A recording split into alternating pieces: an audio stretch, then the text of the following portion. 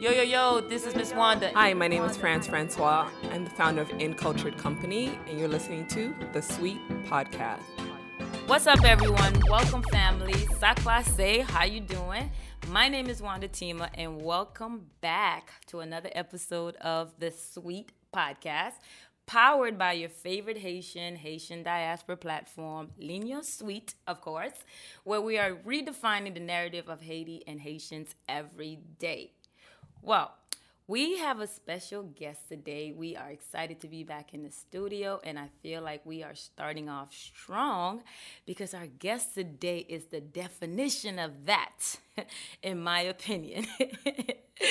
So we have François, which I already think is like the cutest thing in the world, because I really wanted to ask if France is your real name, or is that your IG social media No, that name? is my actual name.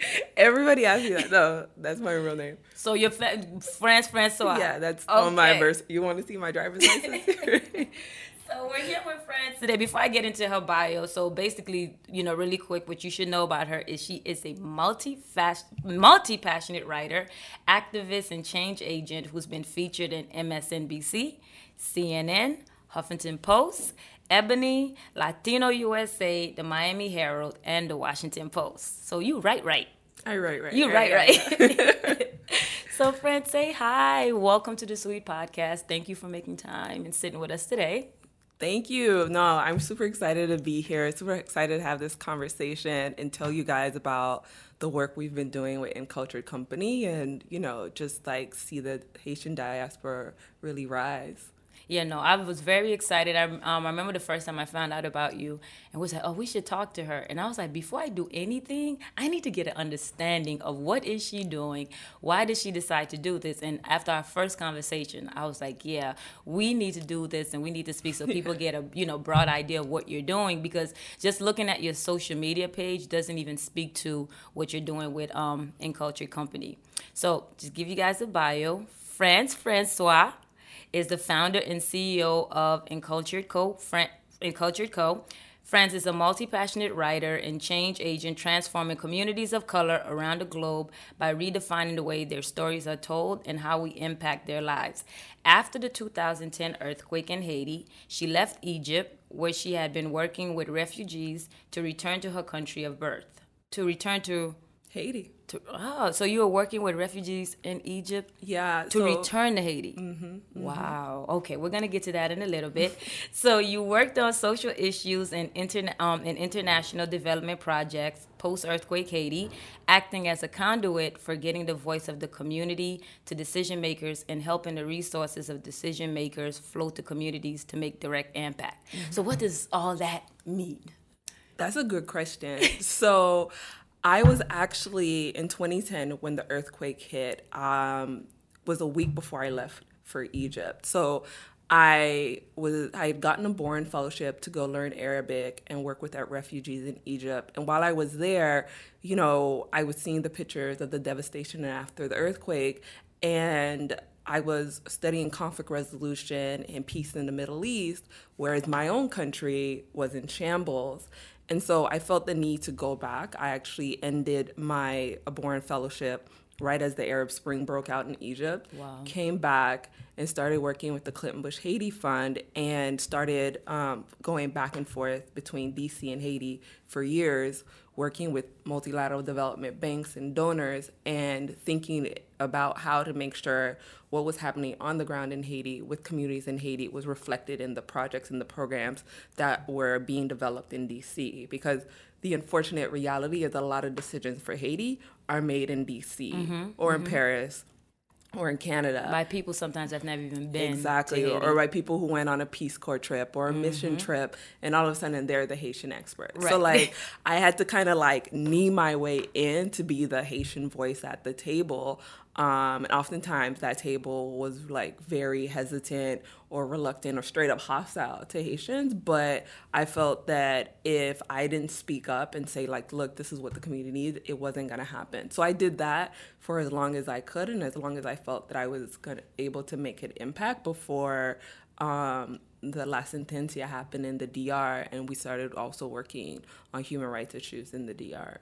Wow. So one of the things I normally get, especially when you talk about people that's trying to fight for Haiti, a lot of times people are not in Haiti. They don't even really know what's going on. They're going by a lot of the stuff that's happening here in the States and saying, like, we need to make these decisions. But you made sure that you were on the ground there and you had a great understanding of what was going on there if you were going to be any kind of change agent for. Yeah. No, that's beautiful. Yeah. I mean, I am grateful for those, like, that 6-year period that I worked in Haiti, because I wasn't only in the capital, in Pétionville, in nice hotels. I spent so much time in Natibonite, sitting in community meetings. Sometimes that went to like 8 p.m., where each and every person got to speak and decisions were made democratically, or going to the house of the Mambo, you know, in the mountains of Cap, and really listening to like what the health issues were there and how they saw things represented, or sitting on the coast with fishermen who were talking about, you know, how climate change actually impacted their very lives. Like,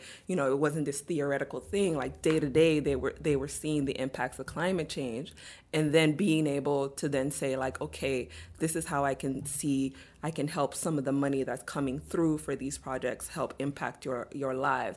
I think a lot of time the Haitian diaspora is an impediment to Haiti, in that we support people and decisions, and we go out with this, like, those same white savior attitude that we criticize Americans for, because we think that our ethnicity alone is an expertise, and it's not. It really isn't. Like, Haiti, each part of Haiti is so different.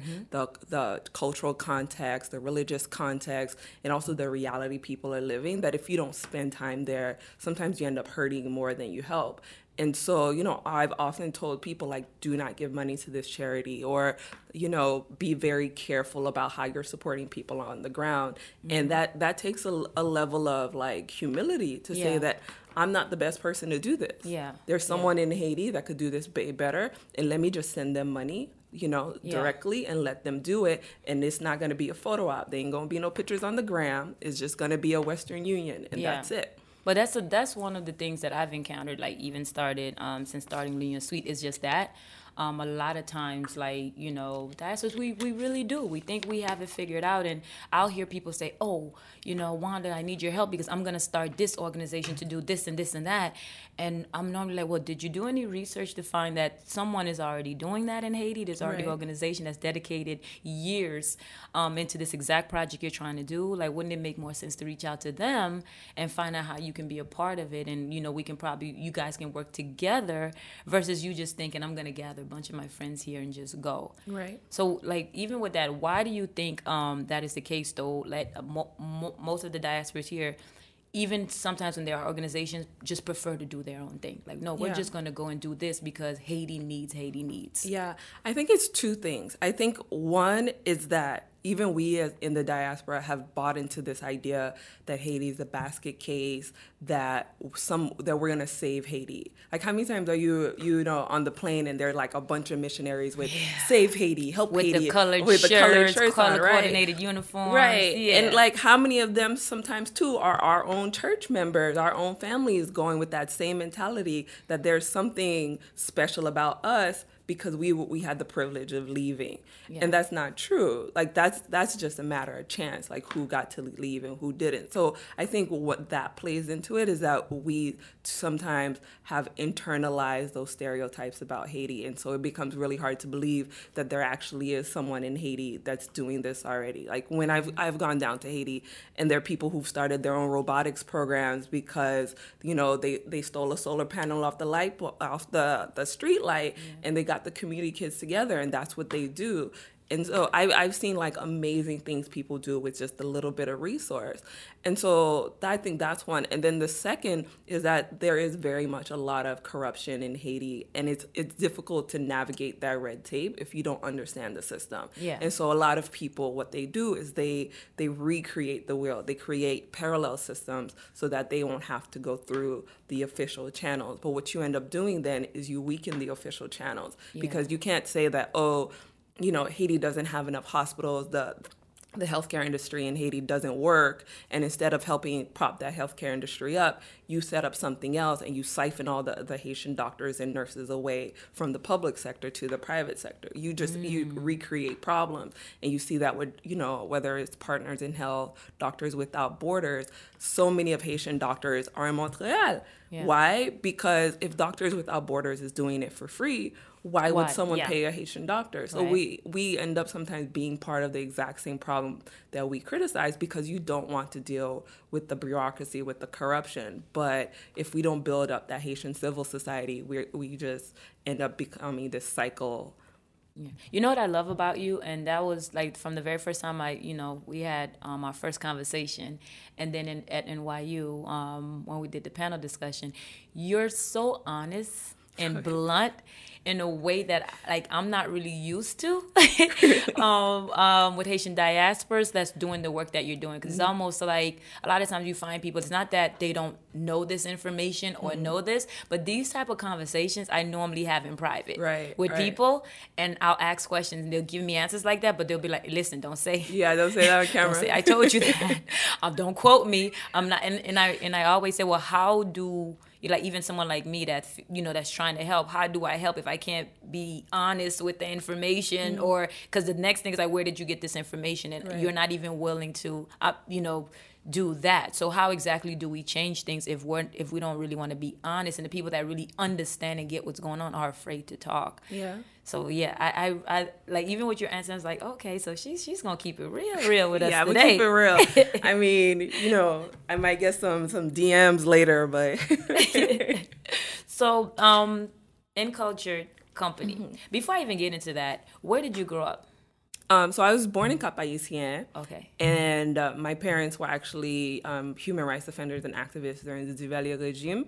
And our house ended up being bombed because of their activism. And we left and went to Turks and Caicos for a while, and then eventually ended up here in Miami. So I grew up most of my life in Miami. Oh, okay. So you've already come from a fighting family. Right. Yeah. So for my mom, she's just like, whatever. Right, because that was going to be my next thing. Yeah. Like, when you're doing what you're doing, Haitian parents, and then you grow up in South Florida, our parents are normally like, oh, Miss Ami, s'il vous plaît, please. Yeah. Okay, so you come from that. I mean, I think that's an important thing. Like, my parents came from that tradition, so they're the kind of people that would pull us out of the class to go to protests. Like, I remember being like right beside Marlene Bastien when I was a kid. I'm the kid holding up the sign and things like that, because they felt like we had a duty to our people back home, because it's a privilege to come to the U.S. Like, you aren't special in any way. There are hundreds of people in Haiti just as smart, as you, and you got that privilege, so you have to give back. Now, that being said, they've also been very honest with me about the security concerns that come with that, with activism, and just making that decision about whether or not you're going to take the risk as well as the rewards, because that's the reality of where we're from too, is that like Haiti has been very successful at times at like shutting down political dissent.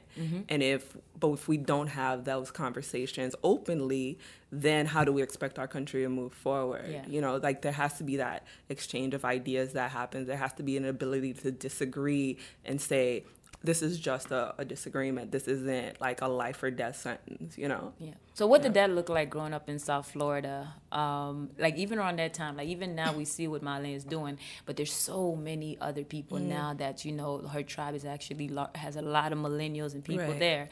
And back then there wasn't so many. There was groups, but not to the extent with now that you have social media and stuff like that. So what did that look like back in the day? Yeah, that's a good question. I think it looked a lot different back in the day, because we had these elders who had done it in Haiti, and they came, and it was almost like a copy paste model. Like, it was the same like bottomed up grassroots mobility. It was very reactive. So I remember oftentimes, like, if there were issues where like boats full of Haitians who would come over and who were being detained, or unjust immigration policies, then, we would react to that. I think that like the generational shift now is moving towards being more proactive and hopefully setting up like a political base for us, in that we're able to like head these off and get like pro-Haitian policies passed, both immigration, business-wise and economic-wise. So I think it looks a little different than when it did before. I think the generation that came before us, they had to be reactive because there was just so much coming at them at once. There was so much anti-Haitian policies here, anti-Haitian sentiments that they had to deal with. Now we have the opportunity to kind of take a step back and think about like how we can be strategic. And so I think that's what a lot of people are doing, just building on what that previous generation has already done. Do you think like the new generation now respect the work? That's a good question. Yeah. That's a good question. Ooh, my DM's gonna be on and popping. I think it's the same with talking about going back to Haiti, right? Yeah. Like there's this hubris in that some people don't understand like what it was like growing up when people said all Haitians have AIDS. When that was on the news, the CBC said that, like every single layer of the government was set up that way, where when you go into the hotels, they wouldn't hire Haitians. Like some people don't have that historical context, so they walk into these situations and they're like, I don't understand why you guys do this that way, and or why I should even have to talk to a Malin or someone else. And so that's created this tension. But on the other hand too, I think the previous generation, some of them are holding on to power in a way that hasn't allowed the younger generation to step in with new ideas. Even if the younger generation does respect the work that came before, there's some people who should have taken a step back by now that haven't done that yet. And that has prevented us from becoming as powerful as like the Cuban diaspora or even the Puerto Ricans and stuff here. Yeah, because even with the with TPS, I remember when I started taking TPS serious and trying to get a better understanding of it, that was around the time where I was like really having an appreciation for Marlon, the work that she's done, because I had to go learn about her, and I'm like, oh my God, this lady, she's done so much in South Florida, and you have like the gypsies, and I couldn't understand why, like when she would set up protests and things like that, why weren't there more millennials out there and more people? And like the work that she was doing was so important, but the numbers I feel just didn't add up to the situation and what was going on. Like there should have been way more people out there supporting her. And it's hard, like you ask these questions, you're trying to figure out, well, what's the disconnect? And the millennials say one thing, and then you have the older generation of people say something different, and they're trying to get people to understand that idea of, okay, how do we meet in the middle? I just don't think we're even there yet. So it's very interesting to hear. You know. Yeah, I think there's a lot of things that are going on with that. Like there's there are divisions too amongst the Haitians. The older generation has their divisions. The younger generation have their divisions, and unfortunately, we as a people have this king mentality. Like there has to be one king and a bunch of servants. Like that's how we operate as a people. And it's a direct reflection of our politics, is that there's always a strong man. And so we haven't been able to like socially create a space where there can be multiple leaders who create a coalition. And that coalition, maybe we don't agree on everything, but we're gonna, on TPS, we're like, all right, we're all gonna be pushing for this. And so I'm hoping that like these conversations are happening. And I know that they are happening, but it has to be a situation where there can exist 3 or 4, 5 or 6 Marlins, gypsies, so on and so forth. And sometimes not even in the same space. Exactly. Because it's like if Marlon's good at what she does, and then you have this other person that's great at marketing, or that's, great at going out and get funding or something. Like, we can all stand together and be doing completely different things. Because I can't do what Marlon do, but I know what I can do, and I see, how I could be supportive, and, her projects and things like that. And that's another thing that I feel like is missed. Like, sometimes leaders don't have to be within the same space. Like, you can have leaders that's within different spaces being great at what they do. And us coming together and just, moving collectively. Yeah. I would say, though, that I think there's also a difference between different groups of Haitians because, like, I see the New York Haitians able to organize politically and strategically more effectively than Miami Haitians. Yeah. So that I would just put that. And I think that could be a whole different discussion about the why. Yeah. That even with their, little Haiti. Right. Like they got that done. They weren't playing. Right. Yeah. They've got several, Haitian elected officials in different levels of office. So they've and you know what's different with them I've been watching? They get social media. Yeah. Because even with me, that's how I keep up with a lot of stuff that they're doing. They get social media. They send us stuff. Like, they make sure we're aware. Like, Union Sweet. Yeah. Listen, this person is running. Y'all make sure, like, they get, that concept. Yeah. So let's get into Encultured Company. So you're doing all this work. You're already kind of, powerful within your own right and what you're doing. You decide to start Encultured Company. So let me kind of give people, some information on Encultured Company. So the company basically sowed the seed of peace, conflict resolution, reconciliation, collaboration, healing, and dialogue in young Haitians and Dominicans in order to move from a divided past towards a shared future. You guys curate unique experiences, facilitate intimate gatherings, and design educational tools and resources to deconstruct the division that have defined the diaspora across historic chasm and promote transformational change in the next generation of leaders. We build bridges where others have built barriers. Yeah. I think Encultured Company came about. So in order to understand this, let me take a step back. So in 2013, the DR had been, for a long time, denying people of Haitian descent their birth certificates, their documents, their IDs, and all these things. And in order to understand this, I think it's important to know that since the 1930s up until the 1990s, every single Haitian president was paid $1.5 million annually or every sugarcane season by the DR to send Haitians to the DR in order to work. And it didn't matter what was going on cue, Haiti would send its people to the DR with the understanding that DR would send them back. DR never sent them back. And Haiti never asked for them back. And so instead of saying, wait, like, I sent you 100 people, where they at? Like, Haiti just kept taking money and sending people. So you ended up with 4 generations of people of Haitian descent in the DR living in situations of basically modern day slavery because they had no access to their papers to get out. There were checkpoints set up outside of what they call bateys, which are basically sugarcane plantations, like the housing. And so even if they wanted to leave, there were guards along the roads that would always stop them.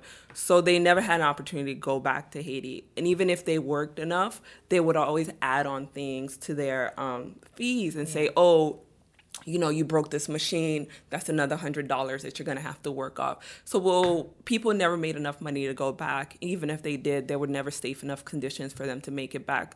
And so DR looks around and they're like, oh shit, we've got 4 generations of people of Haitian descent, like it's 250,000 people. That's a voting block. That's a black voting block in a country, right? In a country ruled by a white minority. And they were like, oh no, we can't do this. So in 2013, they changed their constitution retroactively and said, it used to say that if you're born in the DR, you're Dominican, but now, nope. You guys are no longer Dominican, and it specifically targeted that Haitian minority. And then all of a sudden, like 2015 rolls up, and I'm working in Haiti, and I'm getting calls from my colleagues on the border saying that they're seeing like trucks full of black people, whether they're Haitian or Dominican or not, just trucks full in the middle of the night being picked up and dumped into Haiti. Yeah. And so we started working in D.C. to kind of highlight what was going on to Congress and the State Department.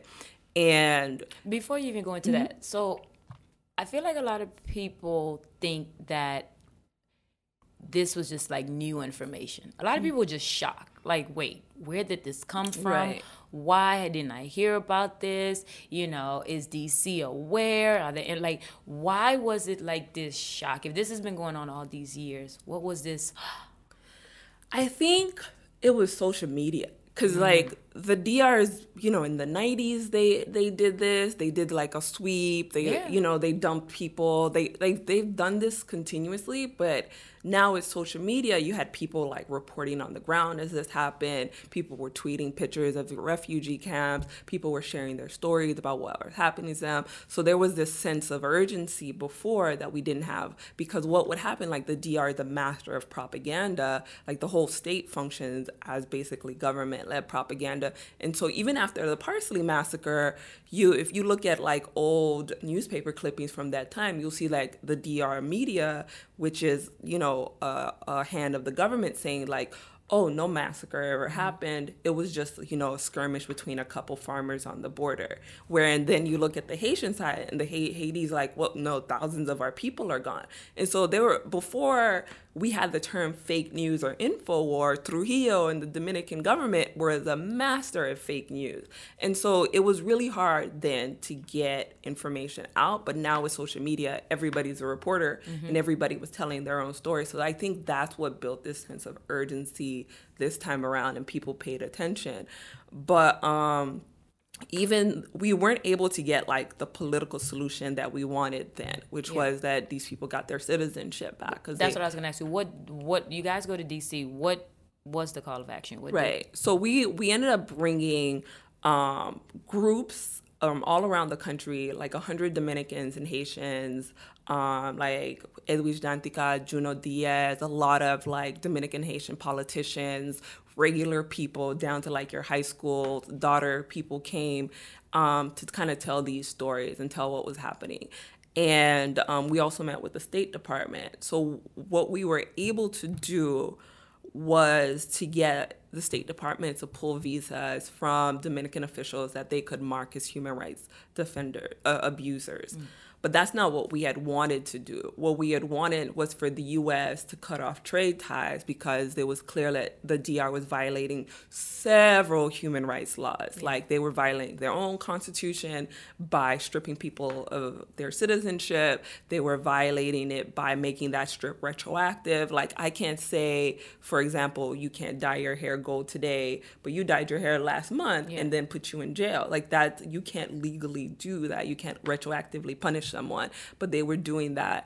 You know, these like targets towards an ethnic minority, like those are grounds for genocide. Like there are things they couldn't do that they were doing.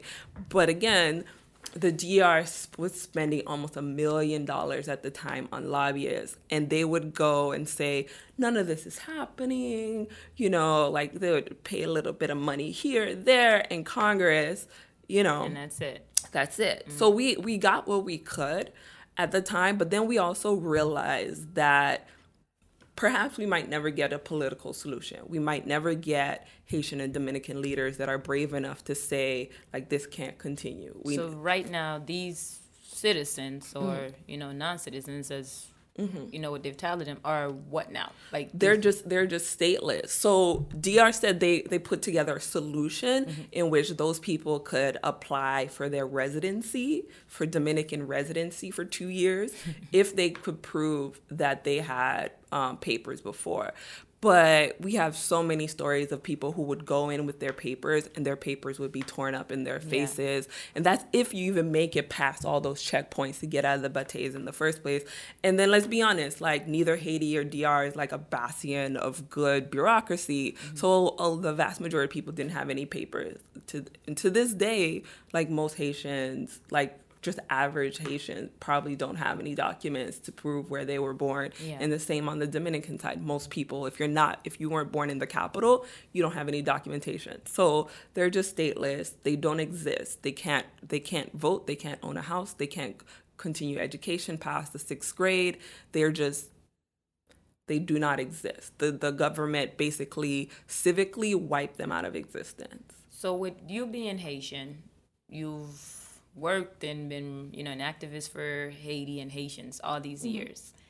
You decide to start a company, and your company's about bridging the gap, bringing Haitians and Dominicans together. Why that? Why aren't you upset? Why like this? Why aren't you raging? Like why aren't you like? Why bring them together? Right. That's a great question. I think that one of the things that we realized, like I was saying, is that we might never get politicians that are brave enough to take a stand. But if we get people at the grassroots to understand what's going on, to see the humanity of one another, and to take a stand, then those people can disrupt the system. Like if we get enough doctors, lawyers, teachers, artists, musicians, regular average people to say like, no, this doesn't make any sense, then that way we can disrupt the system. And so that's why our approach is very much grassroots and about the people, because we think that the people are the country. Like we are our democracies, we are our nation. And if our leaders don't represent that, the moment that we are like, nah, we're done, that's it.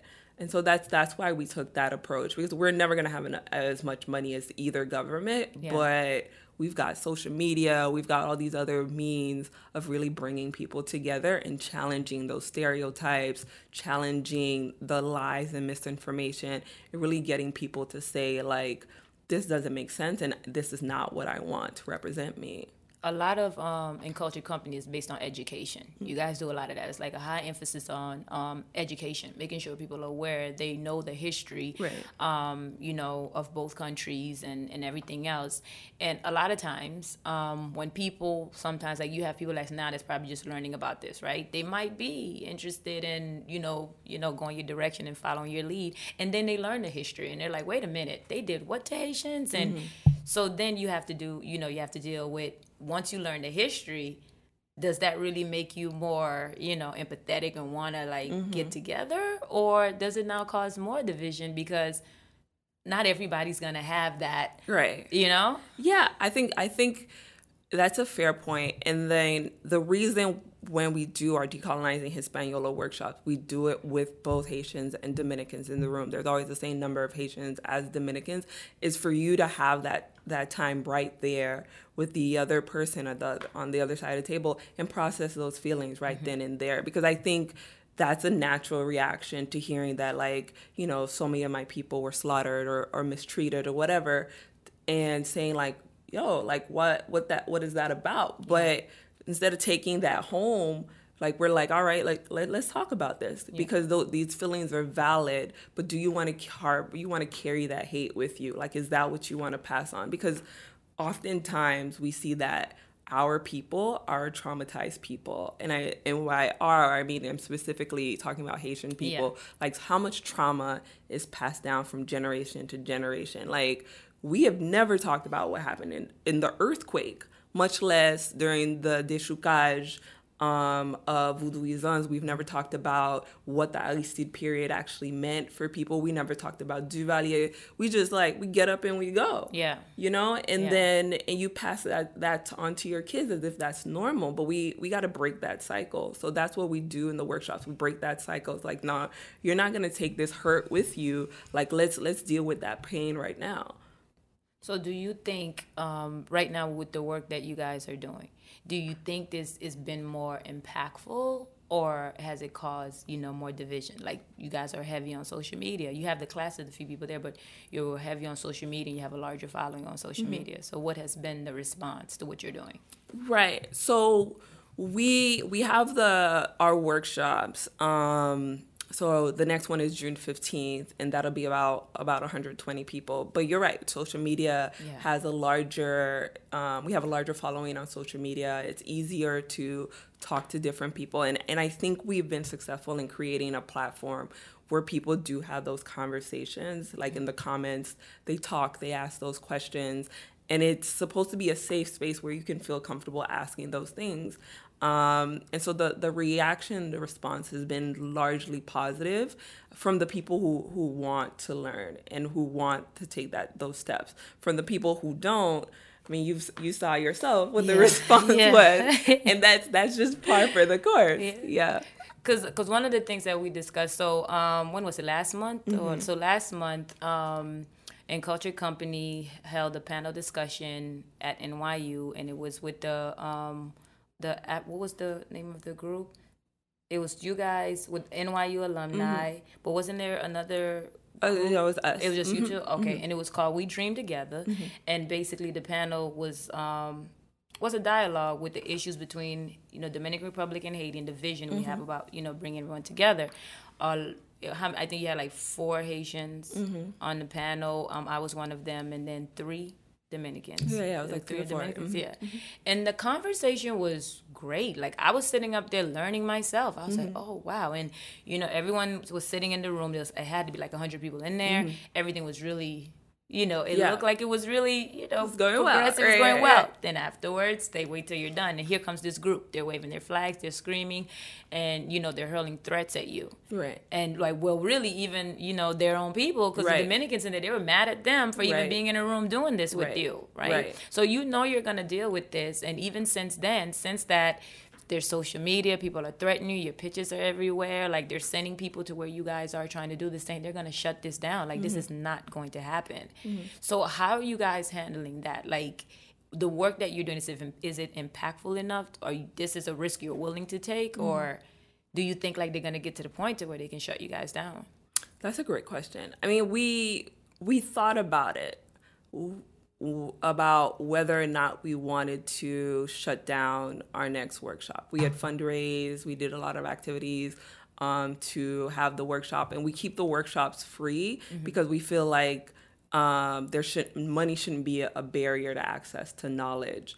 So what we decided was that, our forefathers fought and died for that island, and we would be damned if some like Dominican white supremacists are going to take it from us. Like, it's just not going to happen. So our calculus is that our island and the future of our island is way more important than whatever threats that they make. And I think that the fact that they felt the need to come boycott our event and stuff shows that there is a real fear among like the minority white elite in the DR that the majority brown and black Dominicans will realize they have way much more in common with Haitians than they'll ever have in common with the white elite that run either country, to be quite honest, because that solidarity has been what's gotten our people through several occupations, revolutions, and things like that. Like, Haitians and Dominicans have always fought together against oppression and against imperialism. And the moment that happens again, the white elite know that's a huge threat, and they'll continue doing what they need to do, and we'll continue protecting ourselves, and we'll continue moving forward because the work is so much bigger than us.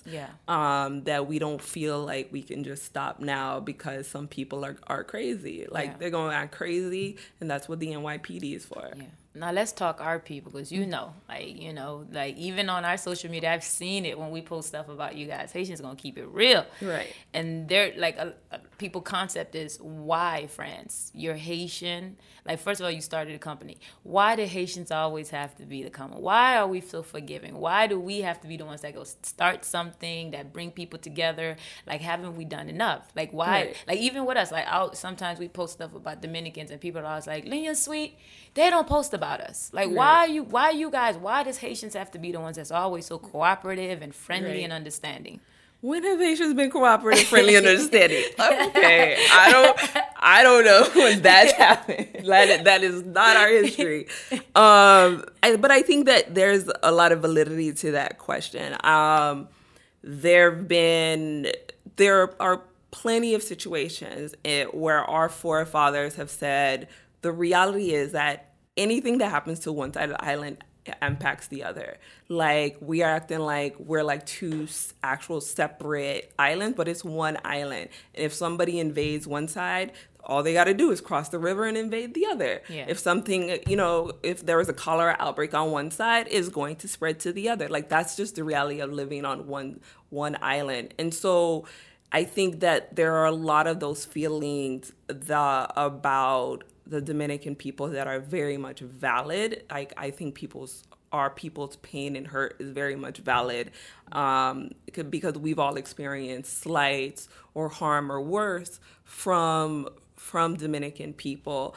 But at what point are you going to move on from that? Like, are you just going to carry that pain for the rest of your life? And this is what I mean by historical trauma. Like, I've seen some of those comments, and people are so hurt. Like, they think, they think they're stunting on the gram, but they look really, really hurt and traumatized. And having grown up here, you grew up in Turks and Caicos. Like, we experience anti-Haitianism too. Like, it's hurtful. Yeah. It hurts. Right here in South Florida. Right. Like, it hurts. It hasn't been that long since it's been okay to be Haitian. Exactly. Yeah. And so then for me, the question is, why is it that we are okay with the Haitians in DR experiencing that? Because that's the real question. Like, we're not doing this for the Dominicans or whatever. Like, I have Dominican counterparts, so they can get their people. Yeah. Like, that's why we do this together. But my focus is the safety of the Haitian people or the people of Haitian descent in the DR themselves.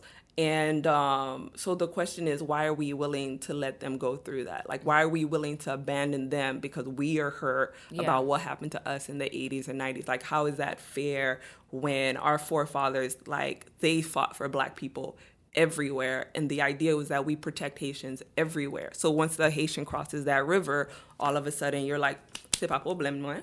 Like, that's, I think, is the question that we need to have. Like, when are you ready to... But are they even willing to comply to any kind of, compliance on the DR's part? Because you guys do all this work here, right?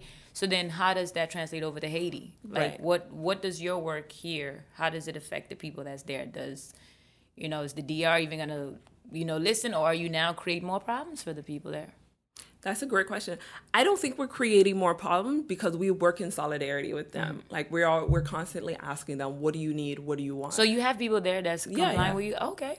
Yeah, we collaborate. There's Muda, that's like mothers of Dominican and Haitian descent. There's Reconocido, which is a group of Dominicans of Haitian descent who are now stateless, like young people our age. There's several groups that work with them that we're constantly, touching base with on. And what they've said they need is visibility, because now you've got the Rohingyas, you've got Syria, you've got Yemen. There are all these other issues since 2015 that have become quote unquote more important, right? Like, we've totally forgot there are 250,000 people in the DR that are stateless and that are being attacked because they're Black. Yeah, that's really not even a conversation anymore. You got people here dealing with TPS. Right, exactly. Yeah. So our attention has shifted, and so what they've said is they need us to keep that light on them, because the moment the world starts paying attention, what the DR will do, we already know what the DR is capable of doing. So I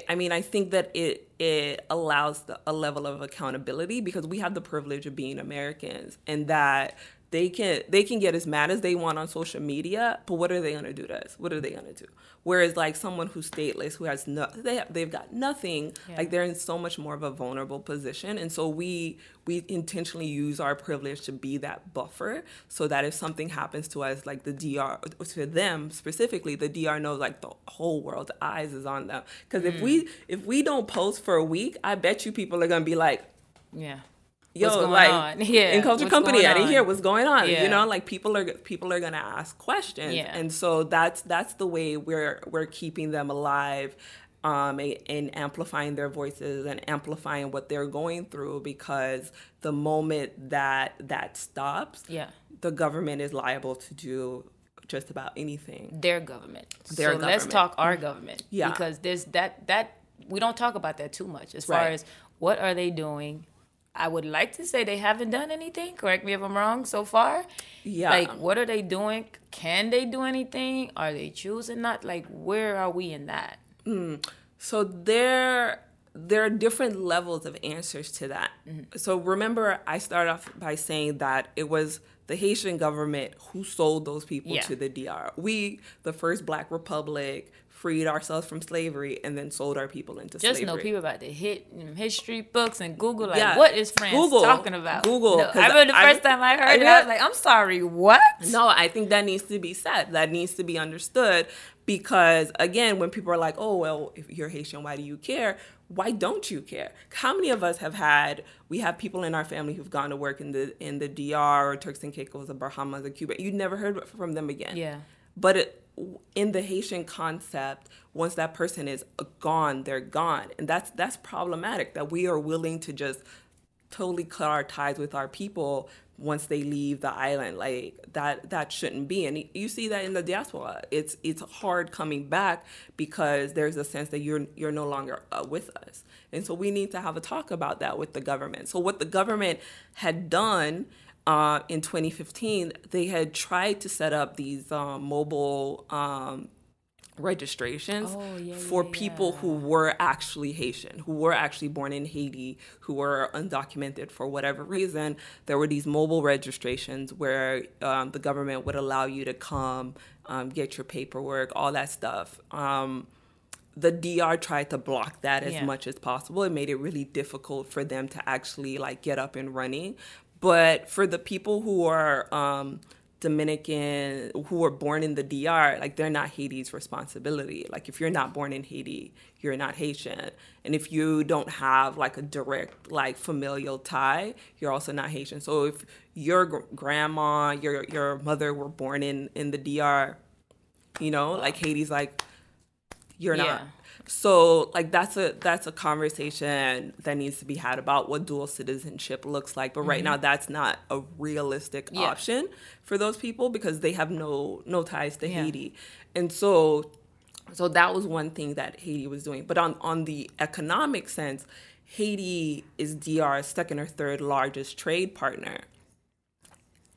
And so they, in terms of trade, there was a period where like for a week they blocked Dominican goods from coming into Haiti, and that caused a huge thing. But the Dominican and the Haitian elite got together and got that blockade taken off, and that economic pressure was something like the DR would have responded to. And like Haiti could have used its economic leverage to say like, look, those people, they're not Haitian citizens, but they're of Haitian descent, and you need to treat them like people. Like it doesn't matter where they're from, they're people.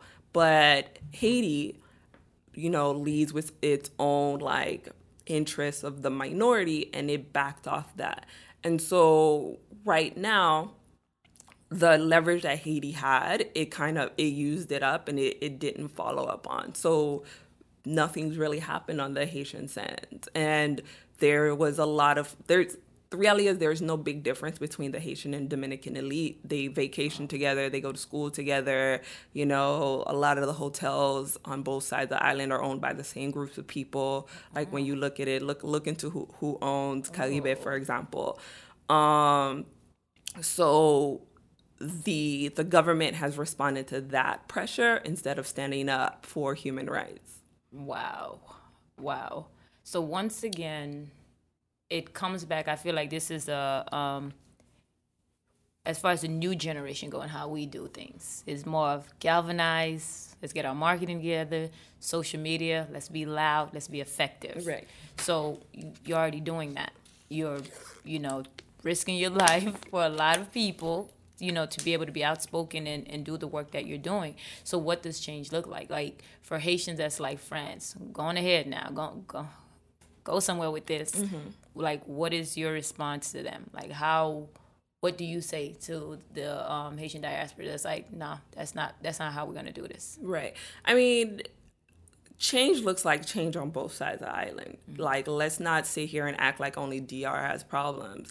Like, change looks like an equitable government. It looks like equitable housing, education, equitable economic opportunities, so people don't even have to go to the DR in the first place. Like, that's what change looks like. On the DR side, change looks like a government that's reflective of its people and that respects people regardless of your race, your color, your ethnicity.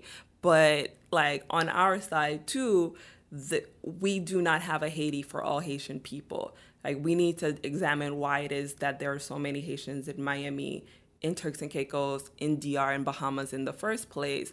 And when we can have that honest conversation and we can push for change, then we won't be in a situation where we have to constantly beg for the respect of the diaspora. Wow. And the same question to Dominicans. Right. That may feel like that. What is your answer to them? I mean, I think that Haiti is the first Black republic, right? 1804. The Dominican Republic, 1822, is the second Black republic in the region. Did you know that?